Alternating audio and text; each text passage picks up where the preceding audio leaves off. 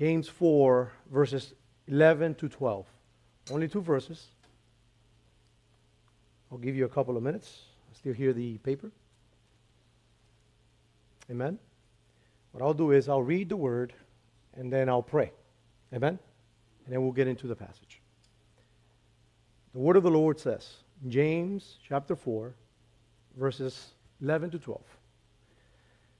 Do not speak evil against one another, brothers. The one who speaks against the brother or judges his brother speaks evil against the law and judges the law. But if you judge the law, you're not a doer of the law, but a judge. There is only one lawgiver and one judge, he who is able to save and to destroy. But who are you to judge your neighbor? Let us pray. Heavenly Father, Lord, what a powerful message we're about to embark today. Lord, I pray that you lead us through this message. We want to hear your words, not mine. Lord, we want to hear about the message, not the messenger. We want to hear about you, Christ. You crucified, you resurrected, you in glory, and how you lived human life, perfect life on my behalf. Lord, we want to see you through the scriptures. We want to see you through this passage. What does it mean not to judge our brothers? What does it mean not to slander them? What does it mean not to gossip?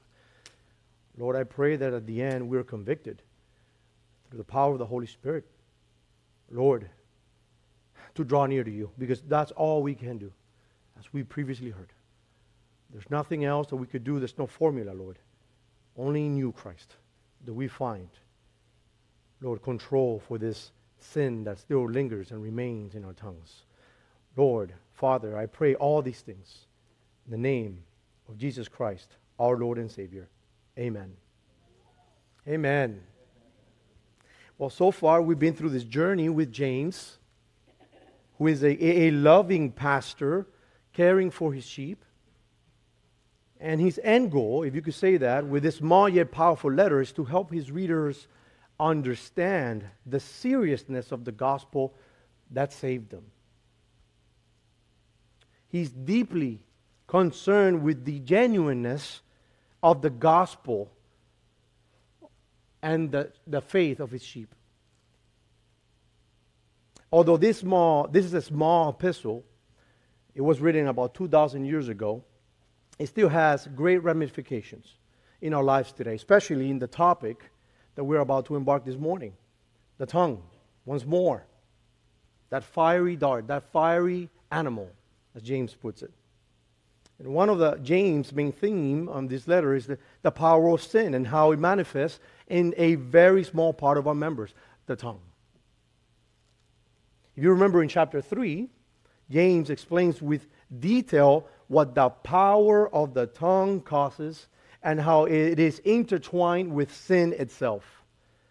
As James puts it, as the tongue is a fire, a world of unrighteousness. The tongue is set among our members, staining the whole body, setting on fire the entire course of life, and set on fire by hell itself. What a powerful, powerful message. The tongue is said to be the barometer of our spiritual walk. It is the measurement of our spiritual maturity. And as Christians, we want to be mature in Christ. Amen? It will reflect what is in our hearts. It is the megaphone of our heart desires, our heart intents. It is the spokesperson of our emotions and our ambitions. That is the tongue. If you remember the last 3 sermons, we discussed the essence about what sin, especially the sin of pride, does in our lives. God looks from afar the prideful person, but exalts who? The humble. James in chapter 4 mainly is dealing with the pride amongst believers. It seemed to be an issue then and is definitely an issue now. According to James, there were major quarrels, fights among the newfound congregations. It could have been for selfish reasons. Maybe there was envy amongst them. Some succeeded, some didn't. Now that they were sparse or sent in the far region. But what he says is that all sort of malice manifested because of pride, and especially with the tongue. Remember, let's go back. What causes quarrels and what causes fights among you? Is it not this, that your passions are at war within you? You desire and do not have, so you murder. You covet and cannot obtain, so you fight and you quarrel. James describes this as the sin of worldliness. Thinking about oneself, about our needs and our own desires. In today's passage, James seems to give us more insight on what was going on within the church. It was obvious that the believers were not literally killing themselves. They weren't murdering themselves, at least not physically. But from their hearts, they were killing others through the power of the tongue, mainly slander and gossip. And today's message title is, Who Are You to Judge? Who are you to judge? Amen? There are 3 brief points this morning. Number 1, slander, gossip, the tongue, defamation. It's a violation of God's command. We'll see that in verse 11a. Number 2, the tongue, wrongly used, is a violation of God's law. Number 3, it's a violation of God Himself. Verse 12. So let's get to the passage. There is no graver danger to the church than the sin of slander and gossip. I'll tell you that much. There has been no greater threat to God's people than its own people's tongue at work. More pastors and deacons have left their ministry through the power of slander than any other behavior. Think about that for a minute. One thing that dying churches have in common is that there is small accountability and church discipline around the usage of words, mainly slander and gossip. James understood this very well.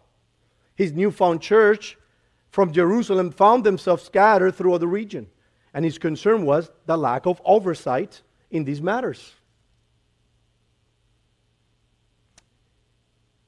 Here, James is laying the obvious in verse 11. Do not speak evil against one another. James lays out an imperative command. It is not to be taken as a suggestion. Listen carefully, beloved. It is not a suggestion, but a command not to speak evil or slander or gossip of our brothers. No, we shouldn't speak evil regardless. But in this context, the brethren.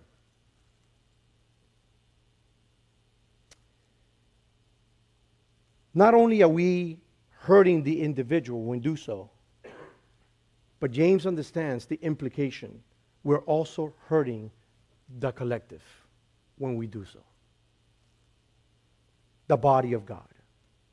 James, in the previous verses, explains to us the root of our defaming, our scandal mongering, our character assassination. It's all formulated in our pride. He said it. The reason there is fights and murmuring and bickering is because of our personal desires or goals, and they have not been met. And in doing so, we violate God's command. Mainly, the second most important commandment of all. You shall love your neighbor as yourself. Look at James 2. He said it in chapter 2, verse 8. If you really fulfill the royal law according to the scriptures, you shall love who? Your neighbor as yourself. You are doing well. James is telling us that the command is imperative, not a negotiable. And when slandering, when inappropriately using our words to hurt others or to defame others, it is a direct violation to the royal law. That is the law of grace and love. The gospel itself. James is warning us, be careful. Don't deny the same gospel that saved you. Do not backslide to when we were direct enemies of God. Instead, James is leading us to the gospel. Always. He's always leading us to the cross. It is at the cross where we are empowered to use and control our tongues for encouragement, exhortation, and holy admonition. Only there. He is leading us to Christ and to what Christ has to say about the matter. Because what we think doesn't matter. It's what Christ says. Take a look at Luke 6:45. The good person out of the good treasure of his heart produces good, and the evil person out of his evil treasure produces evil. For out of the abundance of the heart, his mouth does what? Speaks. Now the Lord is not condemning us here in any way. He's alluding to a saving faith. This is what saving faith looks like. We know we will encounter setbacks, especially in the matters of speech and use of our words. James said it. No one can contain or tame the tongue. It's a wildfire. It's a wild animal. So here Jesus is pointing the obvious. If this is a habitual sin in our lives, we must take inventory of our faith. If slandering and murmuring and gossip is what abounds, then that is what we will see in our lives.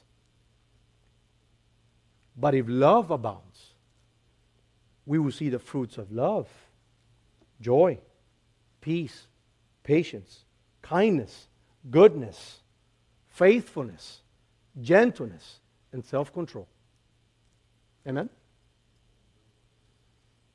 And as I mentioned previously, this is a violation of God's command. Not only to love our neighbor, but also to love God's people as a collective. It is an imperative that we love God's people for the edification of God's people, not to be a part of separation of God's people. Trust me, I understand that God's sheep can be mean, they can bite and hurt one another. I understand. I'm sure that at one point or another you've been hurt by another brother or sister in Christ. You could go back and you probably remember.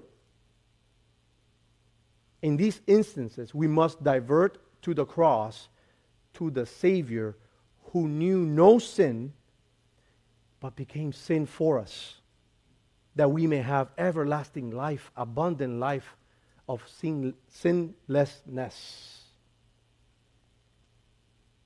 This is how we are to handle this. When it comes to the body of Christ and the usage of our tongue, be part of the solution, not the problem. What do I mean? Speaking evil of one another is not always necessary. Saying demeaning things, but also criticizing things. When we criticize, James says, your needs at church might not have been met entirely. Maybe the culture of the church is not where you think it has to be. Maybe the ministries are not there. Maybe the color of paint of the walls are not the ones you desire. Maybe the preaching is not there yet. Whenever you think about these things, think of this. Think of the commandment that God has given us. It is to love one another, to encourage, to use God's given gifts for edification of the flock, not to withhold them selfishly. That is a command, imperative to follow. Point number 2, a violation of God's law. Another aspect of slander, of evil speech within the church, is that when we pridefully do so, we violate God's law, James says. The one who speaks against a brother or judges his brother speaks evil against the law and judges the law. Now, this is an interesting concept. An evil tongue, a divisive tongue, will violate the law of God. As we mentioned before, the law of God is the articulation of the law of love, the law of grace. Therefore, James is being very astute in his flow of thoughts. He's saying, if and when you make it a habitual pattern of speaking ill towards your neighbor, mainly your brother in Christ, when you decide to defame him, there are serious consequences. Not only external ones, but mainly spiritual ones. Beloved, the law of God not only points us to our need of a Savior, but why we need a Savior. It is that mirror, James explains. It will point you to your shortcomings, your incapacity to save yourself. Another purpose of the law is to lead us to love in the way God wants us to love, which is to love one another. We've often confused and misconstrued the sole purpose of the law in the Old Testament. We see it as a series of laws or steps to fulfill, to be a better person, or to better ourselves. Or that by fulfilling them, somehow we are in a better standing with the Lord. No, beloved, the law does so much more. As I mentioned, it leads us to understand our stance before the Lord, that we are completely depraved, sinners, enemies of God, and we need someone to rescue us from the power of sin. But the essence of the law is love, isn't it? If you really take a glance at Exodus 20 and you really dive in to the law in the Old Testament, you see that the principle of the law is love. You shall love first and foremost who? God, above all else, not creating any idols before Him. Second, you shall love who? Neighbor as who? As yourself. You shall honor your father and what else? Who else? Mothers. You shall not murder. You shall not bear false witness. You shall not covet your neighbor's wife. All these laws are based on the principle of love. In other words, love exalts the purity of its object. In other words, if the object of your affection are God and God's people, you wouldn't judge your sister on how she dresses on Sunday, or defame the character of your fellow brother and sister in the Lord. What is very interesting is that the law tells us what we must do, but it is very obvious that the law points us that we cannot accomplish it. We can't do it on our own. We can have a desire to love, but if the love of Christ does not abound in us, then it is impossible for us to love well. How blessed are we that we have a substitute that fulfills God's holy law for us. It is in Him, in Christ, that we are able to love others and to fulfill the law as we continue in sanctification. Paul said it in the epistles to the Romans, owe no one anything except to love each other. For the one who loves another has fulfilled the law. For the commandments, you shall not commit adultery, you shall not murder, you shall not steal, you shall not covet, and any other commandment are summed up in this word. You shall love your neighbor as yourself. Love does no wrong to a neighbor. Therefore, love is the fulfilling of the law. And you might say to me, Darren, this is nothing new to me. I hear this every Sunday, Sunday in, Sunday out. The problem is that you don't understand what that sister did to me or said about me. Or that brother from another church, what he did to me. Or possibly you despise that other brother because they're successful and maybe you're not. Maybe because they possess leadership role, but you don't. Therefore, this malice within explodes with rage, and you decide to criticize and defame, slander, and gossip as to hurt your brother and your sister. I just want to tell you, I understand we will at times feel hate or displeasing against our brother, but rest assured that if you are in Christ, our Savior through the Spirit will convict you of all sin and lead you to repentance. He will not leave you where you are. That is James' point. And this is the way we are to live out that. We must in all humility draw near to the Lord, as we previously mentioned. You want to love well? You want to control your tongue? Let me tell you, it won't happen from some inner strength within you. It just won't happen. No, it will be by drawing near to the one who defeated all sin. Hate, slander, gossip, evil tongue, as he carried it at the cross. Beloved, this is not only an Old Testament law. It's not a law that was eradicated. Christ said it. I did not come to abolish what? The law. But to what? Fulfill it. And He did so for us. Therefore, we can pursue to fulfill the law of love and grace. Because He empowers us to do so, to love well. John, in his first epistle, says, Beloved, I am writing to you no new commandment, but an old commandment that you had from the beginning.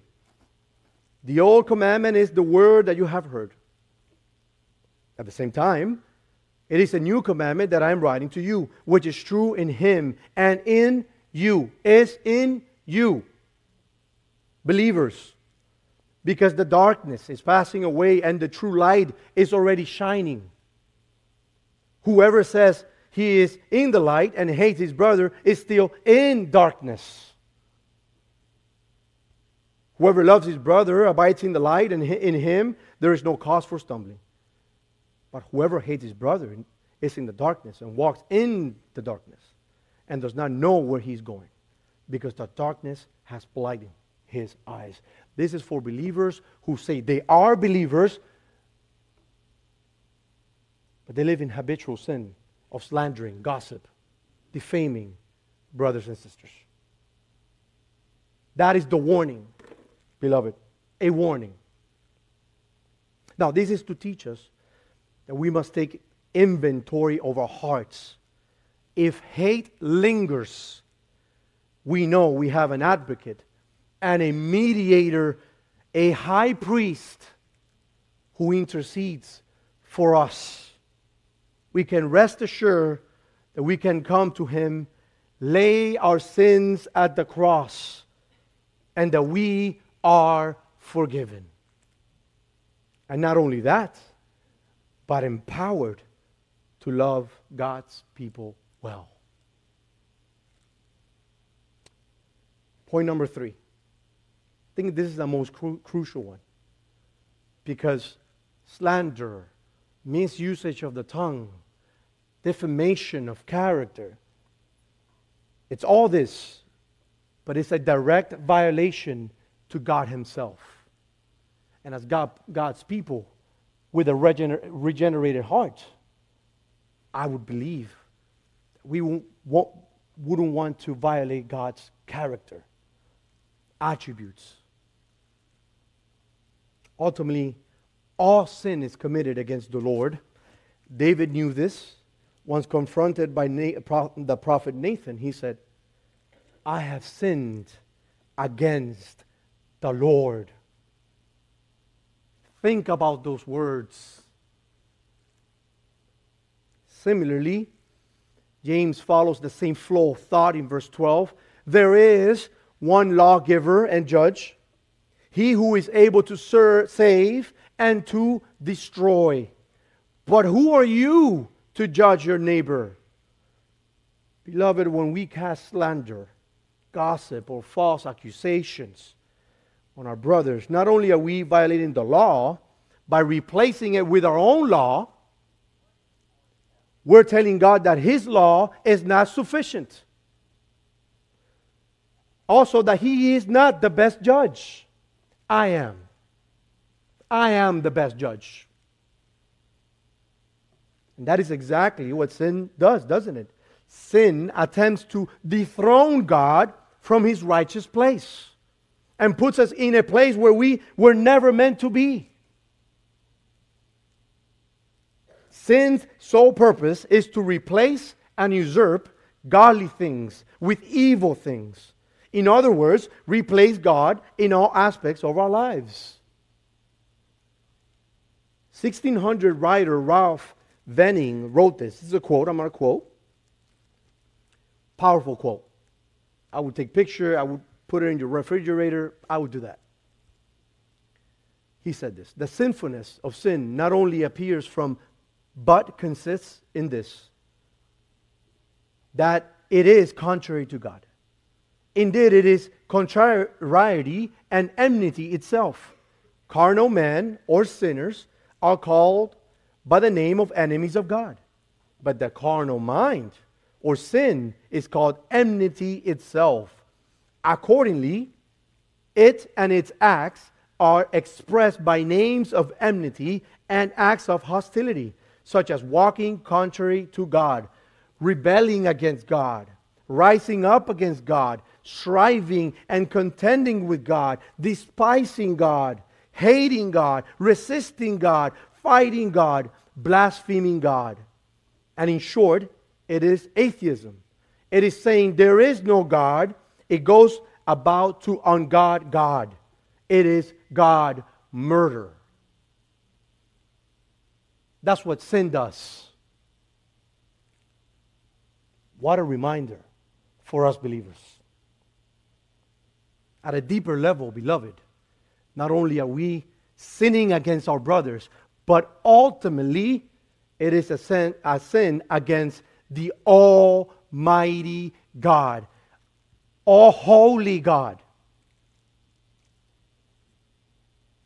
When we cast judgment, we defame character or gossip or pass wrongful judgment. We are telling God in His face, you're not fit to judge. Therefore, I'm a better judge. Therefore, I create a better law. I cast my judgments onto my brothers based on my prideful self-righteousness. In other words, we are saying this law, the royal law, the gospel, is unworthy of my obedience. That is blasphemy. But thank God for James, that he leads us always to our Savior. He says, there is only one lawgiver. He asserts that. Don't get it confused. There is only one lawgiver and one judge. In other words, get off your high horse. Remember your place. You are neither lawgiver nor judge of anyone. So, this is how we ought to handle that. Us.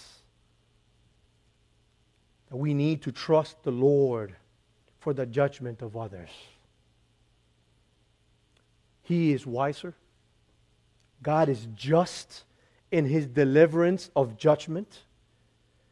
And if there is a takeaway in this passage in regard to relationship with the tongue, is that we are to be reminded constantly of our faults weaknesses, but always looking to Him for strength and power. What a reminder that not only we have a Savior in Christ, but that He will one day judge the nations and peoples with righteousness and His faithfulness. So that when we are inclined to defame a brother or gossip or criticize, let us be reminded not to take judgment on our own hands. Let us look to the Savior at the cross, who at no fault took the worst of defamations, the worst of slanders and gossips. He bore it all for us so that we may become the righteousness of God. What a sweet Savior. What a glorious Lord. Conclusion. The power of slander and wrongful judgment is at the very least a devastating one. Defamation of character has destroyed many lives and most importantly has ruptured many sound churches.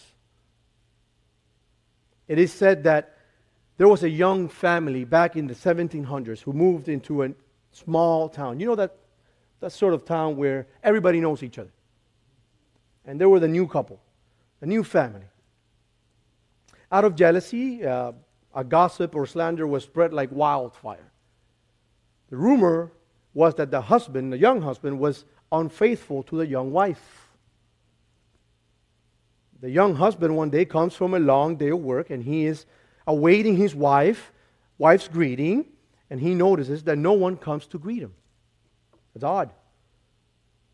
As he moved to another part of the home, to his grief, he sees his wife and 2 children hanged. The young wife, out of desperation, shame, and not knowing what to do, hanged herself along with her 2 kids. That's the power of slander and gossip. All because of defamation of character. Many things like this have occurred throughout history. There is nothing new under the sun, Solomon said. But we are blessed that one day the rightful judge of the universe will bring about justice and resolution to all these sin committed. Nothing escapes him. Not one single drop, not single laugh, not one iota, not one word escapes our Lord. That is our hope, beloved. That we can trust in a just Savior who not only lived the life you and I should have lived, died for our sins, resurrected, and is now ruling at the right side of the Father, but will one day judge the whole world. So the question this morning, as James puts it, who are you to judge, still remains. Let us ponder on this question and give God His rightful place. Draw near to the Lord that He may help us contain this hideous tongue and the power of sin that still lingers until we are reunited with the Lord in death or His second coming. Let us pray. Heavenly Father, your word has been preached. Lord, do with it as you will. Lord, we only bring small pieces of loaf and bread and fishes in your presence. You multiply it as you will. Lord, and I ask humbly that if there is a soul in this church, in this room, that does not know you, Lord, and if that they heard the gospel clearly, if there's a takeaway, Lord, is that you are judge over all the earth. All power and dominion is yours. Now we are but dust before a rightful, righteous King. Lord, thank you for the cross, for living on our behalf, for dying on our behalf.